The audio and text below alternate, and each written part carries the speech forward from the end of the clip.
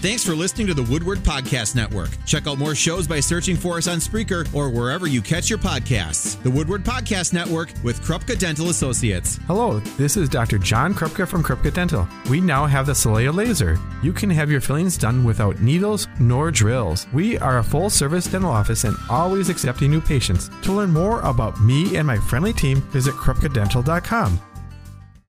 Hi, this is Kara Kamke, Conservation Warden here in Appleton, and welcome to another hour of Living the Outdoors here on The Score. Attention, turkeys! From the tree stand that is the Fast Sign Studios. More than fast, more than signs. This is your home for the ultimate outdoor discussion. It's Living the Outdoors with Mark Druick. From hunting and fishing to the trends and gear you need to be successful in the wild. Be part of the show by calling 281-1570 or 866-653-1570. Now your host, Mark Druick. Greetings and welcome to Living the Outdoors here on The Score. Glad to have you with us tonight. Glad to be back in the studio. Had an enjoyable vacation up in northern Wisconsin. Did some grouse hunting, did some duck hunting. Spent some time in the outdoors, and it was most enjoyable. But glad to have you with us tonight. It is our monthly edition of Ask a Game Warden. Warden Kara Kamke is with us here in the studio. If you have any questions or comments, 281-1570 or 866-653-1570. We'd love to hear from you. And please keep the emails coming to livingtheoutdoorswi@gmail.com. You can also follow me on Instagram, and that's Living the Outdoors, Living the. And I try to keep things posted up there. I'm a little bit more active this time of year than I am any other time of the year. I spend the most amount of time in the outdoors these next couple of months. So, again, if you have any questions, give us a call. Other than that, Kara, it's good to see you. Yeah, it's really good to see you too, Mark. Yeah, thanks. It's good to be seen sometimes.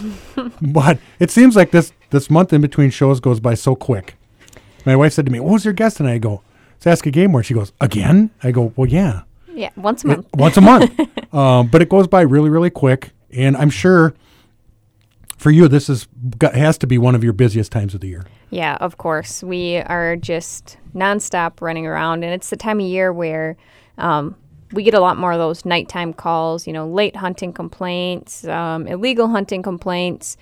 So we just like to spend, more of that time out and about. And yeah, it's, as my husband was reminded, it's that time of year when I get called away from the dinner table more often than not. So. Oh, that kind of stinks. Yeah, it does. But like you said, it's all part of the gig. And so it only lasts for a few months. Oh, that's it. It's like that in our business, too, over at The Real Shot. It's kind of archery, that July to right about now, November is busy time and you just mentally prepare yourself for that because It's going to be busy. It's going to be crazy. Things are going to happen. But, most guys are out in the woods now, and it's kind of all the business now is more related to stuff that's broken or needs fixing. And sure.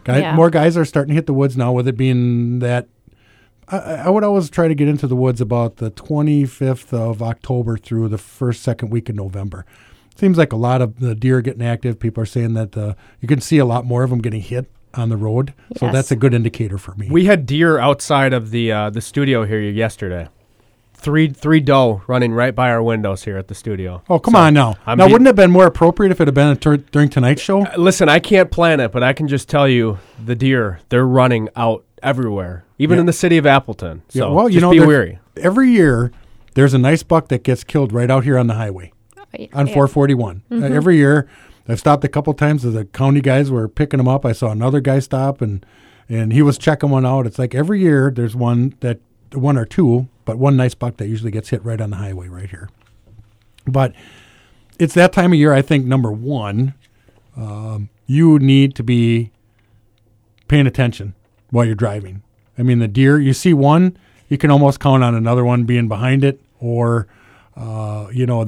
they have a tendency to dart out in front of you. Something's chasing them. They're spooked, but they're on the move, and it's interesting to see how that progression. I think it's only going to become more and more. They're going to become more and more active as the next couple of weeks carry on. So. Oh yes, definitely. Like you mentioned, we're already starting to see deer running and deer getting hit, and this is that time of year. So even if you're not a hunter, like you mentioned, you just be aware when you're driving, especially during those dawn and dusk hours.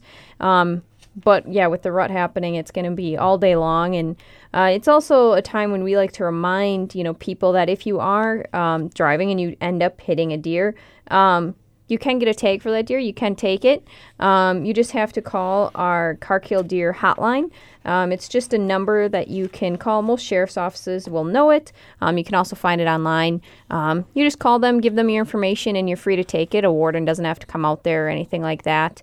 So you just get permission from them to take the deer, and you're good to go. We only ask, well, I shouldn't say ask, we require that you take the whole deer. You can't just cut the head off. Right. And what's the protocol on that? Obviously, you've got to call and get permission to take it. What if you see somebody that hits one and they, decline to stop and pick up the deer? You as an individual that's behind that and you see it and you'd like to have that deer, do you have to follow the same protocols, or is there something that's different if you're not the person that actually hits it? Same exact protocol. Yep. So the priority or the preference goes to the person that hit the deer, and if they decline it, then anybody who comes along after that is welcome to take it, just as long as they call that Car Kill Deer hotline. And then they grant you permission? They give you any kind of a confirmation number or anything? Yeah, I think they typically do give you a confirmation number. You just have to give them, the road it was hit at, county, your name, information, all that, just general information. And then, they actually are going to give you a confirmation number, and it'll show up now with our new Go Wild system. It'll actually show up as a registered deer under your account. Really? Yeah. So, well, that's kind of interesting. Yeah, so we'll see if you hit a deer and you claimed one. I can look that up now. Wow. That's pretty cool. So you really don't have to contact the sheriff's department. They don't come out and put a tag on it or anything like that anymore. You can just call that DNR number. Yeah, correct. Yep. The only reason you would need to call the sheriff's office is if you wanted a report for insurance purposes. Yep. That's what the insurance company told me. I one time had swerved to avoid hitting a deer, did some damage to my vehicle in the meantime, and they're like, you should just hit the deer. I'm like, okay, that doesn't quite make sense to me, but then there's a verified report. Right. There's all of these things that go into that. And I go, well, next time I guess I'll just plug on. But it's funny. It's not really funny, but it's weird that I'm an individual that likes to go out and hunt deer, but I will swerve to avoid one. Well, why would you want to damage your car? Well, I know. I mean, it's like hitting a 100-pound block. Yeah, and you don't know how that's going to happen. You don't know what kind of damage it's going to cause, or how it might flip onto the vehicle or away from the vehicle. You just never know. You're taking a big risk. I agree. And all you have to do is type in, deer car crashes on YouTube, and you'd be amazed at some of the stuff that comes up in there. It's like, oh my goodness. There's one on there where the guy actually I think he hits an elk. It looked like it was a cow elk with his bike. Ouch. Yeah. I can't even imagine that happening, but that just reminded me. I think I saw on Facebook a video of a cross-country meet where a kid got plowed over by a deer. Deer come chasing through the field as all these cross-country kids are running, and one kid deer piles right into him. Just plasters them. Yeah. It's weird that those deer sometimes, I've seen them do that. They'll be in a field like perfectly standing. All of a sudden they just dart. Yeah. And they bolt. And they're running as fast as they can. And if you're not paying attention, they don't care. No, they don't. They're not stopping for you. There's nothing. But it is this time of year. Be cautious. I mean, a lot of possums, a lot of coons, a lot of up north. There was a lot of porcupines dead on the road. I think the critters are just getting into that mode where they're moving around, trying to feed and do all these kinds of different things. But definitely need to be cautious, more so now than I think any other time of the year. For deer, because they're moving around. Yeah, for sure. But anyway, obviously a busy time for those people just tuning in or maybe not familiar. What's going on right now? Do we have all of the seasons open? Are we waiting for anything to open, or is it kind of full bore right now? We are pretty close to full bore. Yeah, they this Saturday is really the only thing. It's not hunting, but mink and muskrat trapping opens this upcoming weekend. And then after that, we've got beaver trapping that opens. Into November is obviously our gun seasons, then our gun deer seasons, and we are pretty much done then, or that's all the openers essentially we have. So yeah, last weekend was the big second opener. That kind of middle of September is our first big opener, and then middle of October is our second big opener. And so yeah, last weekend we had pheasant, quail, partridge, ruffed grouse, rabbit, coyote, fox, bobcat, fisher trapping, raccoon, everything else opened. Yeah, it's pretty much the guys are in the woods. Yes. What are you encountering now? I mean, let's talk a little bit about bow hunting. Are you encountering a lot more bow hunters out there now? Yeah, definitely. We can definitely, our state lands in particular, we see a lot more bow hunters out on the properties, and more consistently. Weekends for sure are busier than weekdays, but even now guys are starting to get out after work and making that time when before they might have opted not to. We're definitely seeing that even on the weekdays. Well, I think guys too are waiting for this time of the year to take some of that vacation. Yes. If there's any time of the year, you can plan on the last couple weeks of October into November. Let's talk a little bit about, obviously guys are out and they're using a lot of this public land. Are there still a lot of restrictions on tree stands and ground blinds? I know I've had multiple questions about that in the store. Maybe you can help the listeners understand what are some of the things they need to be conscious of when they're out there. Yeah, so I will talk about state lands south of 64. So our state lands north of 64, we recently opened up, and you can now leave your tree stands overnight. But for the majority of our listening area, we're south of 64. So on any state land south of 64, the only thing you're allowed to leave up overnight is a trail camera, and that trail camera has to be identified with your name and address or your customer ID number. If it doesn't have one of those two things on there, and we find it, we will likely seize it as an illegally placed trail camera. The other thing about tree stands is you cannot leave those up overnight. Every part of that tree stand needs to come down at the end of shooting hours. So you can leave it, set it up in the morning, hunt in the morning, leave for lunch, come back in the afternoon. But when you leave it for lunch, you need to have the date, customer ID, name and address on it. As well. So if you're going to leave it during the middle of the day, it's got to be clearly labeled that it's yours.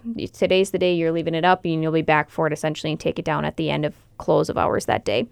A few other big things that we see that are also violations are people who damage trees. So whether they're using screw-in steps or cutting branches to create shooting lanes or to camouflage their blind, all of those damage to trees essentially is illegal on state properties. So, anything like that where you're going to want to avoid doing, because same thing happens, if we find it, we're taking it, unless, in the chances that, we may essentially work the stand, try to catch the person in the stand. Sure. But know that there's not many of us, and a lot of stands get left up. So sometimes it's just easier to just take it and say, call me if you want your stand back. Leave a little note saying, if you want this back, please feel free to contact me. Yeah. Do they call you? I've had a few callbacks. Have you? Yeah, I mean, especially with your real nice stands or people who were genuinely unaware that they were on state land. Maybe it's kind of close to a private property. So we get some callbacks, but most people know that it's illegal. They're not allowed to be doing it, and they buy the cheapest of stands and cut their losses. What's a fine for that, Kara, if I can ask? Our fine is, I'm going to have to look that up, but I think it's going to be in that $200 range. I mean, none of our fines are probably cheap. More than what the stand would cost. Yeah, probably. Well, some of those stands out there are pretty expensive, but it depends on what type of stand you buy. Right. But generally it's more expensive. And I'm guessing when you're talking tree stand, that would also include the sticks, climbing sticks and everything. So that completely everything. Because some guys are like, well, I took my stand down. Well, the sticks are still there. Is that considered part of that? Yes, it is. That availability to that stand. Yep. So anything you leave up overnight is illegal unless it's a trail camera. So trail cameras are the only thing we've permitted to be left up overnight. Everything else has to come out of the woods, including your ground blinds, your man-made ground blinds. Those, once again, as well, need to come out at the end of the hunting hours. And during the gun deer season, we'll talk about the need to have blaze orange on your ground blinds. But at this time of year, it's not required. The only other thing is with ground blinds, some people build those dead vegetation blinds, in the woods. Mm-hmm. Those are legal. You can do that. So if you find down and dead vegetation, you can create a blind with down and dead vegetation and leave that. You don't have to dismantle it every day. Okay. But it's also not yours. So if another hunter gets in there ahead of time and sits in that blind that you created, too bad, so sad. He got there first. Should have woke up earlier. Yeah, should have got up a little earlier. I know. Do you run into altercations like that where you have to, you have to interfere, or does that how does the situation get rectified? Normally, we hear about it after the fact. Okay. So I don't always run into it in the field, or I don't often run into it in the field. But occasionally we'll get a complaint that, somebody confronted another hunter and was really aggressive or harassed them. Then we'll get a hunter harassment complaint after the fact and have to investigate that. We can also, I know I've talked to hunters and, I don't even hunt state land anymore because of all the issues I've had. And it's like, Sure. Well, you have to report that stuff, so that we can look into it. Because if we don't know what's happening out there, if there is somebody that goes out and is harassing other hunters because they're trying to claim an area or territory, that's illegal. They can't be doing that. So they're going to need to be talked to. And if you don't report them, then it's just going to continue. And right. We don't want that to happen. So, unfortunately, a lot of times people ignore it. They don't report it. But then it just continues to build and be a problem. And eventually we hear about it. But eventually then it probably gets to that point where it's, a pretty bad situation. Yeah, exactly. Now let's talk a little bit about, anti-hunters. Obviously, there's a lot of people out there who think it's within their legal rights to bang pots and pans and make noise and do all kinds of things to harass hunters. What are the legal aspects of that? Yeah, so you can't do that.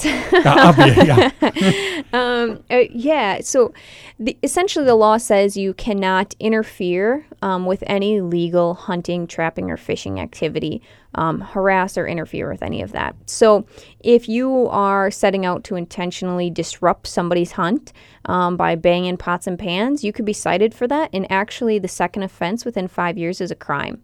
Really? So they, a few years ago, maybe it was last year, I can't quite remember, but they did stiffen the penalties on those hunter harassment issues. So, yeah, the first one's just a ticket, but the second one in 5 years could be a criminal offense. So you definitely don't want to be doing that.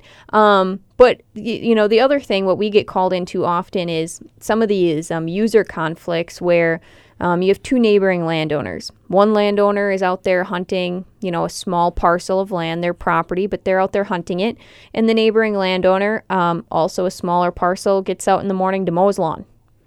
Well, he's just doing it to scare the deer away. Well, we can't prove that. And he can mow his lawn whenever he wants to mow his lawn. Sure. I can't enforce when somebody mows their lawn. So it kind of can be this fine line. If we can obviously prove intent with to disrupt a hunt, then that is definitely something we can pursue. So I often tell people who think they're being harassed, to document it, whether it's through photographs or videos. If somebody walks up to you and says, I hate hunters and get out of here and I'm going to do everything I can to prevent you from shooting a deer today. Well, that'd be a good thing to catch on camera because that's pretty clear and obvious that's harassment. But yeah, if it's just somebody that likes to mow their lawn early or late, there's not much we can do about that. Right. And I've heard horror stories about guys who have, you obviously have property lines. Sometimes those interfere because guys put the stands there for a reason because there's deer activity in that area. I heard stories of people who come out and walk their dogs or as much as drive their four-wheelers up and down that property line. Yeah. Yep. And it's the same thing, if you're allowed to operate a four-wheeler on your property, you're allowed to walk your dog on your property, right. And there's nothing I can do to prevent that. And so this is very timely. A week or so ago, I got a complaint for just that reason. Somebody set up their stand 10 yards away from a property line, and the other landowner doesn't want them to retrieve game on their property. So it's like, well, I get that, you should tell them, but also if they do lose a deer on your property, there's not much we can do about it. We can't prevent them from shooting deer or hunting there. They have a legal right to hunt there. Correct. And you have a right to not allow them onto your property. So it really just Yeah, it comes down to sometimes working it out, trying to come to a common ground and understanding one another. I agree, Karen. I've done that in the past with my property. The first thing I did when I purchased it was find out who all the neighbors were, and created some reciprocity. It's like, okay, I know you guys all hunt, and if you shoot one, you're more than welcome to go onto my property to retrieve it. I would much rather have you recover the deer than have it sit there and die. Mm-hmm. And I developed that with all 4 of my surrounding neighbors, and we all had that agreement. I'm like, okay, as long as this happens to me, you're going to allow me to do that. And I got all their phone numbers. And like it's only happened a couple times where I had to go onto somebody else's property, but of course I was granted access. But I think, in my situation, I granted those people permission to retrieve deer, but I think they took that as an opportunity to drive my piece of property as well. So I approached them on the situation. I said, hey, did you guys have to retrieve a deer on my property? Well, no, we didn't have to. And I go, well, were you hunting on my property? And that was back in the time when they were back takes. Sure. And they said, no, we didn't hunt on your property. I pulled out a picture and I said, this is you. I saw your back take number. So all you have to do is be honest with me. And I said, I'll be real honest with you. I would never do that to you on your property. I would expect the same. Now, if you would have called me and said, hey, you know what? It was the day after Thanksgiving. I was pretty much done hunting at that point in time. I would have gave them permission to drive it. If you guys want to drive it onto your property, I wouldn't have had a problem with that. But don't create a scenario and go onto my property when you have no permission. And I said, also, you have a son that has a mini bike? And he goes, yeah, why do you ask? I go, I've kicked him off my property 3 times already. So, again, going back to get to know your neighbors and get that agreement up front so you don't have to worry about that on the backside and lessen the ability for a bad situation. So yeah, and I always encourage, whether it's at hunter ed classes or hunters in general, if you're going to go on somebody else's property, even if you have permission, just call them ahead of time. Just make them aware. Yep. Maybe they've got something going on that property that today is not a good day for you to be out there. That way and you're not offending them. So I always just recommend, before you go on somebody's property, just give them a call.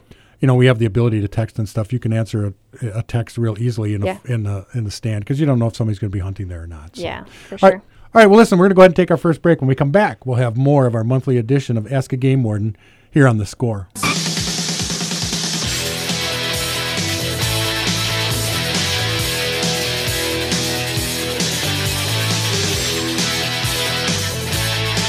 Welcome back to Living the Outdoors here on The Score. Thanks for joining us tonight. I'm your host, Mark Druick. It is our monthly edition of Ask a Game Warden. So if you have a question or a comment, 281-1570 or 866-653-1570. We'd love to hear from you. And you can also please continue to send the emails to livingtheoutdoorswi@gmail.com, or you can follow me on Instagram as well. So we kind of left off talking about property and things of that nature. Is there a stipulation of how far you can have a tree stand on a property line? So I've heard that too. I can't believe my neighbor put a tree stand like one tree off, like 5 feet off the property line. Are there any regulations or stipulations for that, Kara? No, there's not. So if you have permission on that property, put up a stand. You can put up a stand on that property anywhere, including on the property line. Okay. I mean, I've had guys put up a stand in the tree that sits on the property line, on their side. And it definitely causes user conflict, or neighbor conflict. Oh, you just is sitting there to shoot deer onto my field. Well, if he walks onto your field to retrieve that deer, then that's trespassing, and you should call the sheriff's office. But until that happens, there's not anything that I or the sheriff can do about it. Good answer. How about shooting onto somebody else's property? So shooting onto somebody else's property is the same thing. It would technically be considered trespassing, but a lot of sheriff's departments aren't going to enforce it until they physically enter the property. Okay. So it's one of those, you can always check with your sheriff's department and see what their take on it is. Mm-hmm. I have heard occasionally that maybe a sheriff's department would enforce it, but I think the vast majority of it aren't going to unless they physically walk onto the property. And that's something the DNR really does doesn't get involved with trespassing, is it? No, we just don't have trespassing authority. The only trespassing authority that we have is really regarding like ATVs and snowmobiles. So if somebody takes their ATV or snowmobile onto your property, then we can write a citation for that. But just walking or hunting on another's property without permission is something that the sheriff's department enforces. How is it for wardens? Are you guys have the ability to, if you are suspicious of something, to just check it out? Yeah, absolutely. So warden authority, well, actually, it's all law enforcement in the state of Wisconsin. There's a doctrine called the Open Fields Doctrine, which basically says that a landowner doesn't have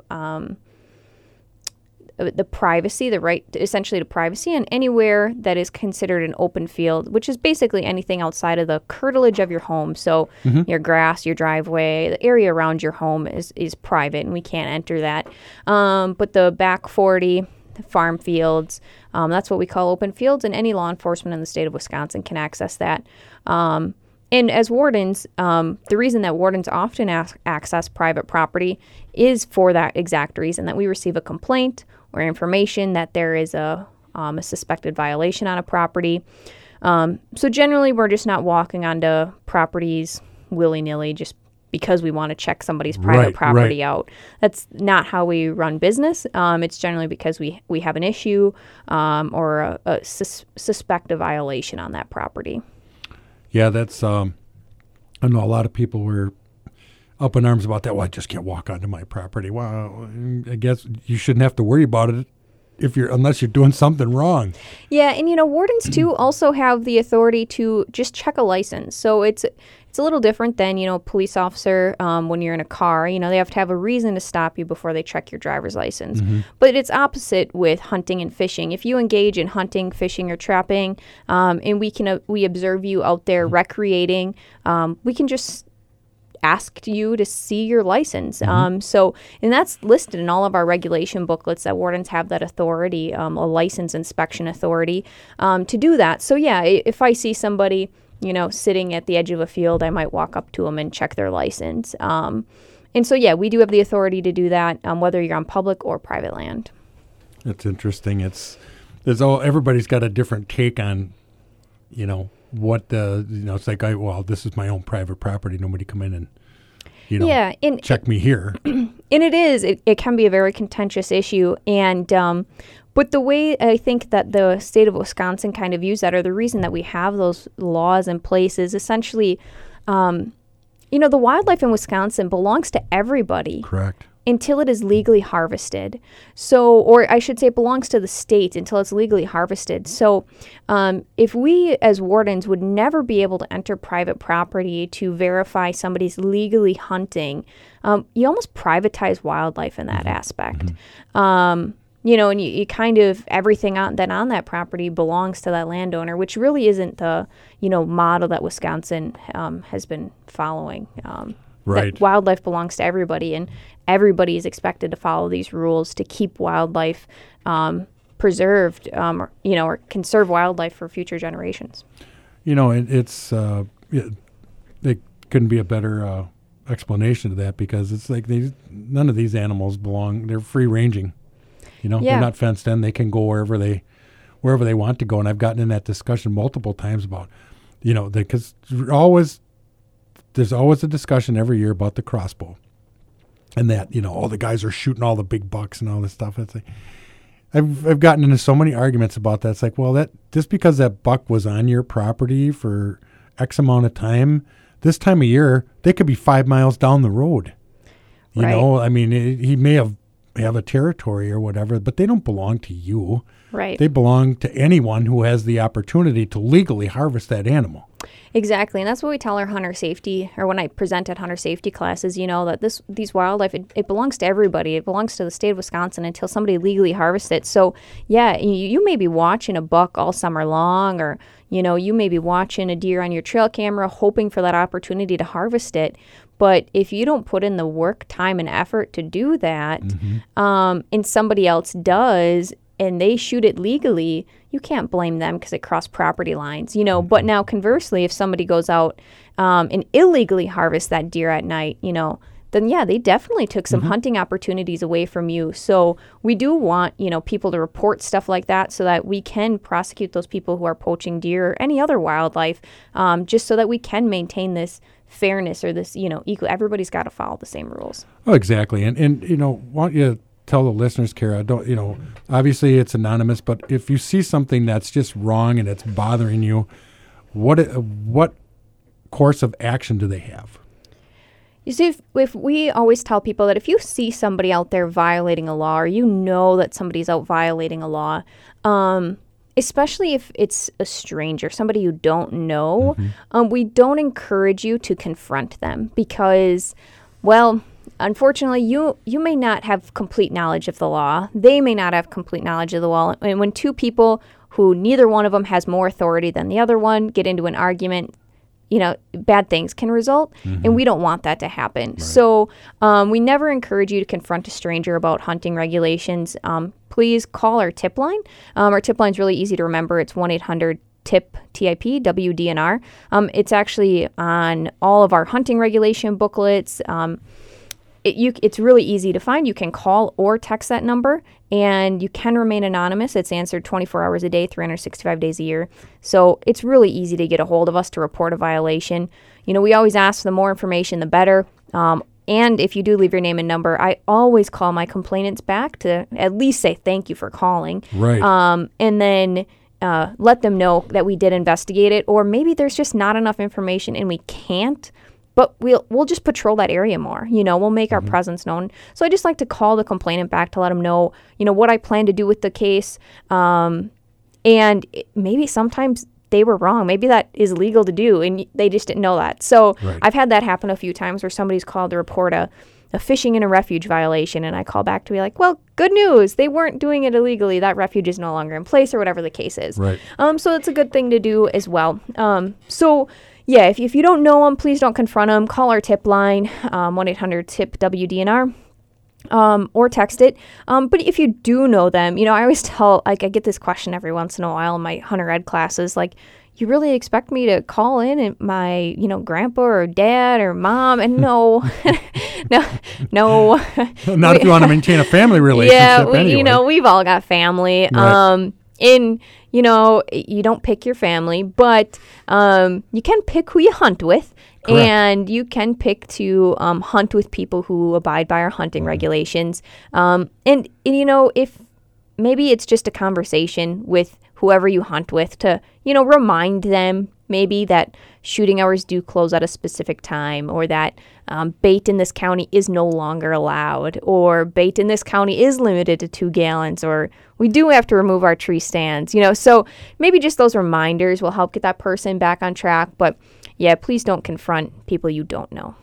Good idea. And when you talk about, information and are there any tidbits that you might have for somebody if are there certain things that they should be looking for to provide you guys with the right information so you can investigate properly?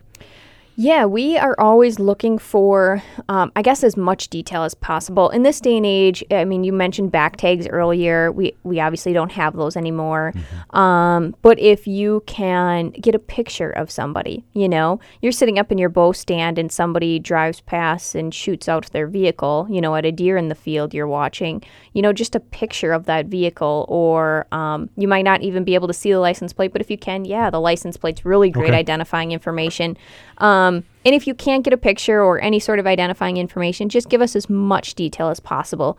I always joke in my hunter safety classes that, if you tell me that you just witnessed a black pickup truck with 2 white guys wearing orange shoot out of it, I can't help you.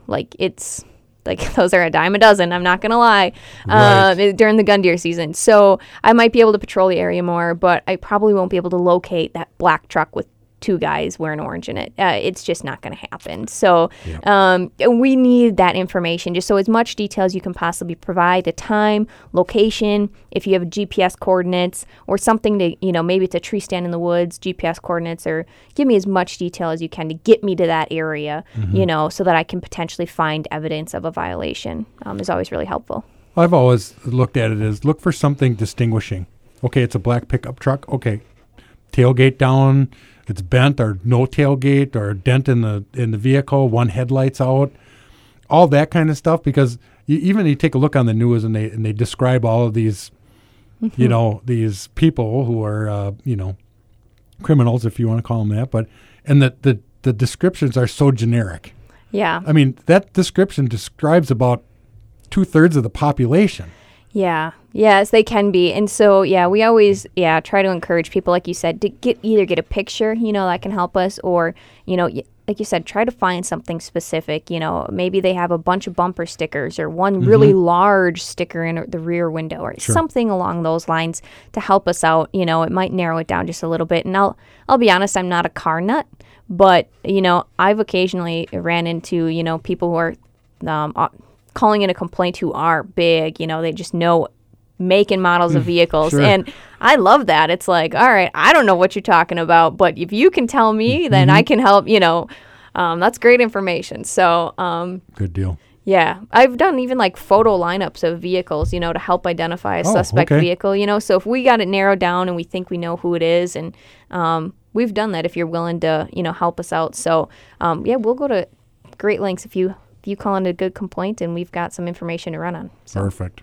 All right, with that, we are going to go ahead and take another break. When we come back, we'll have more of our monthly edition of Ask a Game Warden here on Living the Outdoors on The Score.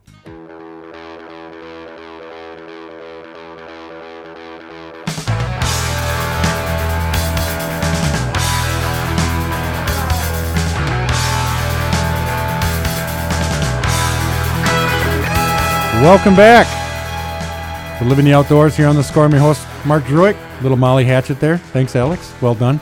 You're very welcome.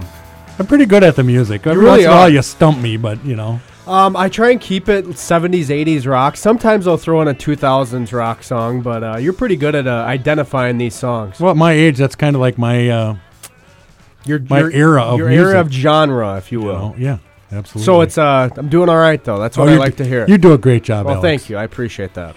Hey, it's our monthly edition of Ask a Game Warden. Warden Kara Kamke's joining me here in the studio. And, we've been trying not to talk too much about deer stuff because about a month from now, we'll be doing our 2-hour special over at Fleet Farm, and that's when we really get into the nitty-gritty of deer hunting. Absolutely. Yeah, so. It's going to be a good another 2-hour episode. And so, if you have those questions, send them in so that we can make sure to address that, because I live these regulations and talk about them all the time. So sometimes, even the most obvious regulations, like I recall at the fishing event, we were asking about what kind of fishing licenses do you need? And I'm telling them, they're like, oh, but only if you're over 16, right? And I'm like, oh, yeah, how could I have forgotten that part? It's just because I just do it so much. So sometimes I forget the little stuff that. Right. But so, if you have a question, please send it in and we'll be sure to address it next month. Yeah, absolutely. I usually put some teasers out there for people to send in some questions, and we'll try and get those answered.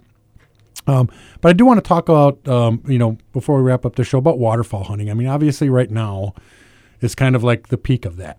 You got the peak of the rut starting, and, the migration is starting. There's tons of birds around here right now, and things of that nature. Let's talk a little bit about some of those regulations, because obviously we've got a lot of urban hunting that goes on around here, which is legal. It is. But, how for you that has to propose some pretty big challenges, because you could be hunting in a field and there could be houses within X amount of distance in there, but it's totally legal. How do you deal with something like that? Yeah, hunting in the urban areas tend to generate more user conflict just in general. And with, archery hunting is legal in the all urban areas, and it's more of a silent sport. So I don't get many complaints. But duck hunting, obviously shotguns going off early mornings, late at night. It always is a cause of user conflicts. People upset about noise or about seeing hunting when they're not a fan of hunting. Or I often get complaints, of people who are, putting down a wounded duck by breaking its neck. I get complaints on that sort of action. I do get a lot of complaints regarding urban hunting, especially waterfowl hunting.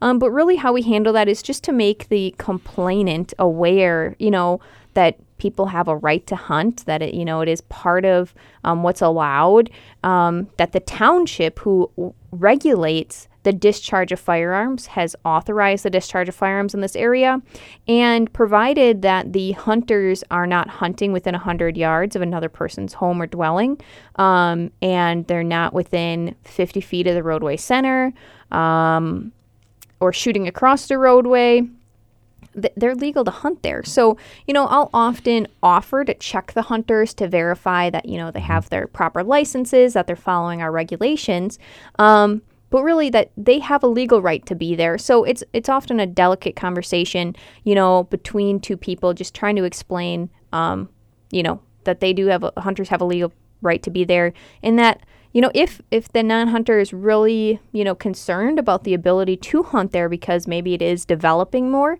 to approach the town board about their safety concerns.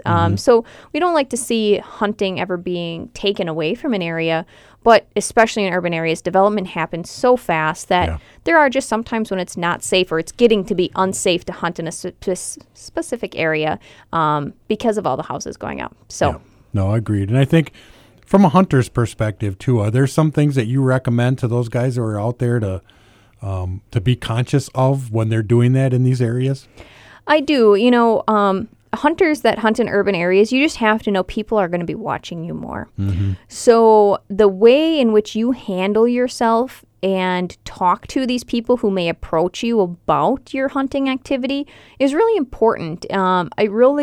We always tell our hunter ed kids that the way, you interact with a non-hunting public kind of reflects upon all the hunting public, because they're going to now forever think that all hunters are just like you. Right. And so if you have a really, if you kind of take a, well, I'm allowed to be here attitude, and I don't care that you don't like that I'm here, that's not going to turn out very well for them, or that person's now going to leave with a bad image of hunters. So we encourage you that if you are going to put game down like birds, do it discreetly, be considerate of, the houses around you. There's really nothing I can say that, I would encourage, I guess, a hunter to do besides just be considerate of the homes around you. You have permission to hunt that field, but if you want to continue to have permission to hunt that field, you need to maintain a good, relationship. So maybe that means not getting out there at the crack of dawn when everybody's trying to sleep in, or maybe that means, doing an afternoon hunt instead of an early morning hunt. Yeah. So I think it boils down to respect. It does. And every time I'm out there and I'm participating in that stuff, you're always going to have somebody who's going to, stop and question. I think, again, like you said, Kara, represent yourself in a professional manner and carry that banner for the rest of the guys who want to get out and enjoy this part. Use it as an opportunity to hopefully maybe educate somebody. Yeah, I agree. Education is great, and you can provide them information if they have questions for you, answer them, but professionally. And if they're, starting to confrontational, I would just ask them to, provide them the tip line. They can call the tip line too. If they have concerns, you can call the tip line. Get law enforcement involved. We don't necessarily need a conflict, verbal conflict resulting into a physical conflict over that. So have your ducks in a row. Have the landowners. If I was hunting on property like that, I always have the landowner's name. And then, say, okay, well, the township they allow this to happen. The town of Harrison or whatever it is allows that to happen. I have permission to be here, and, have all of those things available to you that can I always look at it, take that away from people before they can give it to you.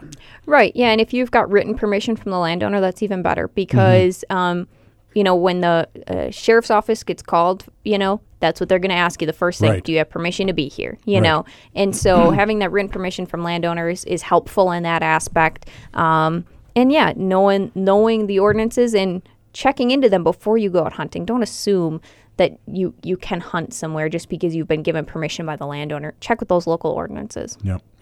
And let's talk a little bit about now, do you go as far as, you don't go too far into Winnebago County, do you? Not too far, no. I just cover Menasha. Okay. All right. I haven't been out to the Eline Waterfowl Restoration area for quite a while, and I was kind of curious on my own part if that's still open for duck hunting. I don't know if it is or not, and I thought maybe you might know if it is. I don't know. I can get you an answer. Okay. Well, good. I can always get you an answer. I don't want to be paddling out there with my canoe. I believe it still is, but I'm just not 100% sure. It's been so long since I've been out there. they've done a lot of work out there, and they've got a big kiosk out there with a bunch of information of what they've done.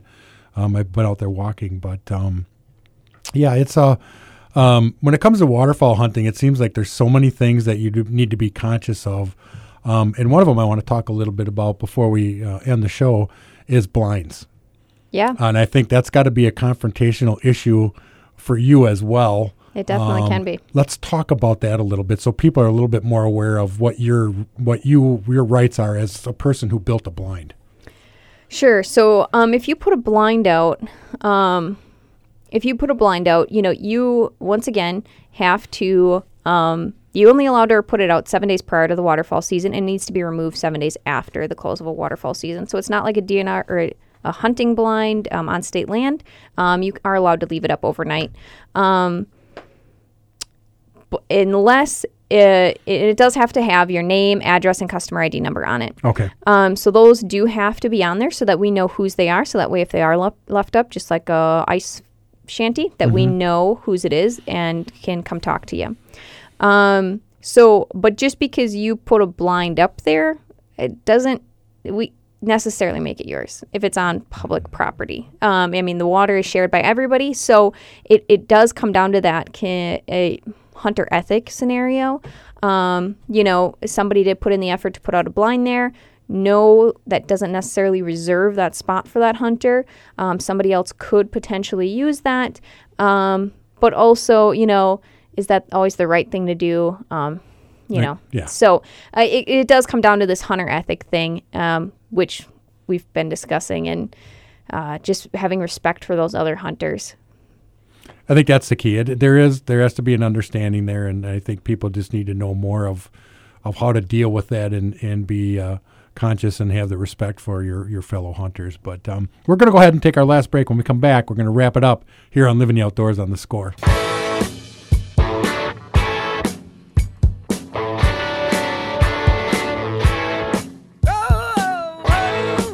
All right, welcome back to the last segment of Living the Outdoors. It's our monthly edition of Ask a Game Warden.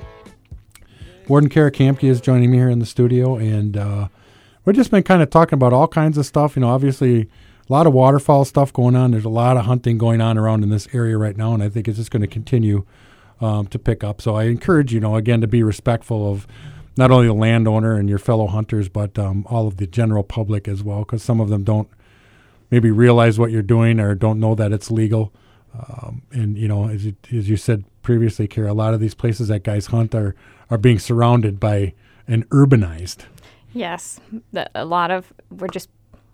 we're growing. Wisconsin's growing, so be considerate of everybody. I think that is the key. Respect is the word, and appreciate the opportunity. Don't look at it as a right as much of as it is a privilege to go out and be able to do these things. Because I think eventually, when it comes to around here, a lot of this land that people are hunting on now will, turn into, neighborhoods and things of that nature. But, you're pretty fortunate when you take a look at it. You can drive 5 minutes from here and go goose hunting. Yeah, not even. Yeah. I mean, down the road here. Right down the road. Yep. There are definitely opportunities to go out. Even if you live in big cities like Appleton, Oshkosh, Neenah, Menasha, Green Bay, the Fox Valley. I mean, we have areas, like you mentioned, 5, 15, 20 minutes away. Good hunting opportunities. You just got to put in the time and the effort and just be respectful of those adjacent landowners. Yeah, that's critical. And again, even with with waterfowl hunting, if you're goose hunting and you're hunting on somebody's property line, it's always good to know who that adjacent landowner is, because they don't always fall on the property that you're hunting. That is very true. Yes, you can't quite control that. No. So it's again no different than the deer hunting thing. You have to be aware of that and be conscious of that. Do your homework. Take the time to do that, so you have all the answers. I think it's about educating yourself and being aware of all those things. And I mean, I will be honest with you, reading the waterfowl regulations is quite an undertaking. There's a lot of stuff in there. Yes. But not unlike any of the regulations. But I think, if you're out there and you're not going to have constant action all the time. Everybody's got a smartphone. I think I have the regulations pulled up in my my browser. So if there's a question or I need to be aware of something, I'm looking for a timetable. Yeah. Find out exactly what the shooting hours are, which I think, again, is pretty critical.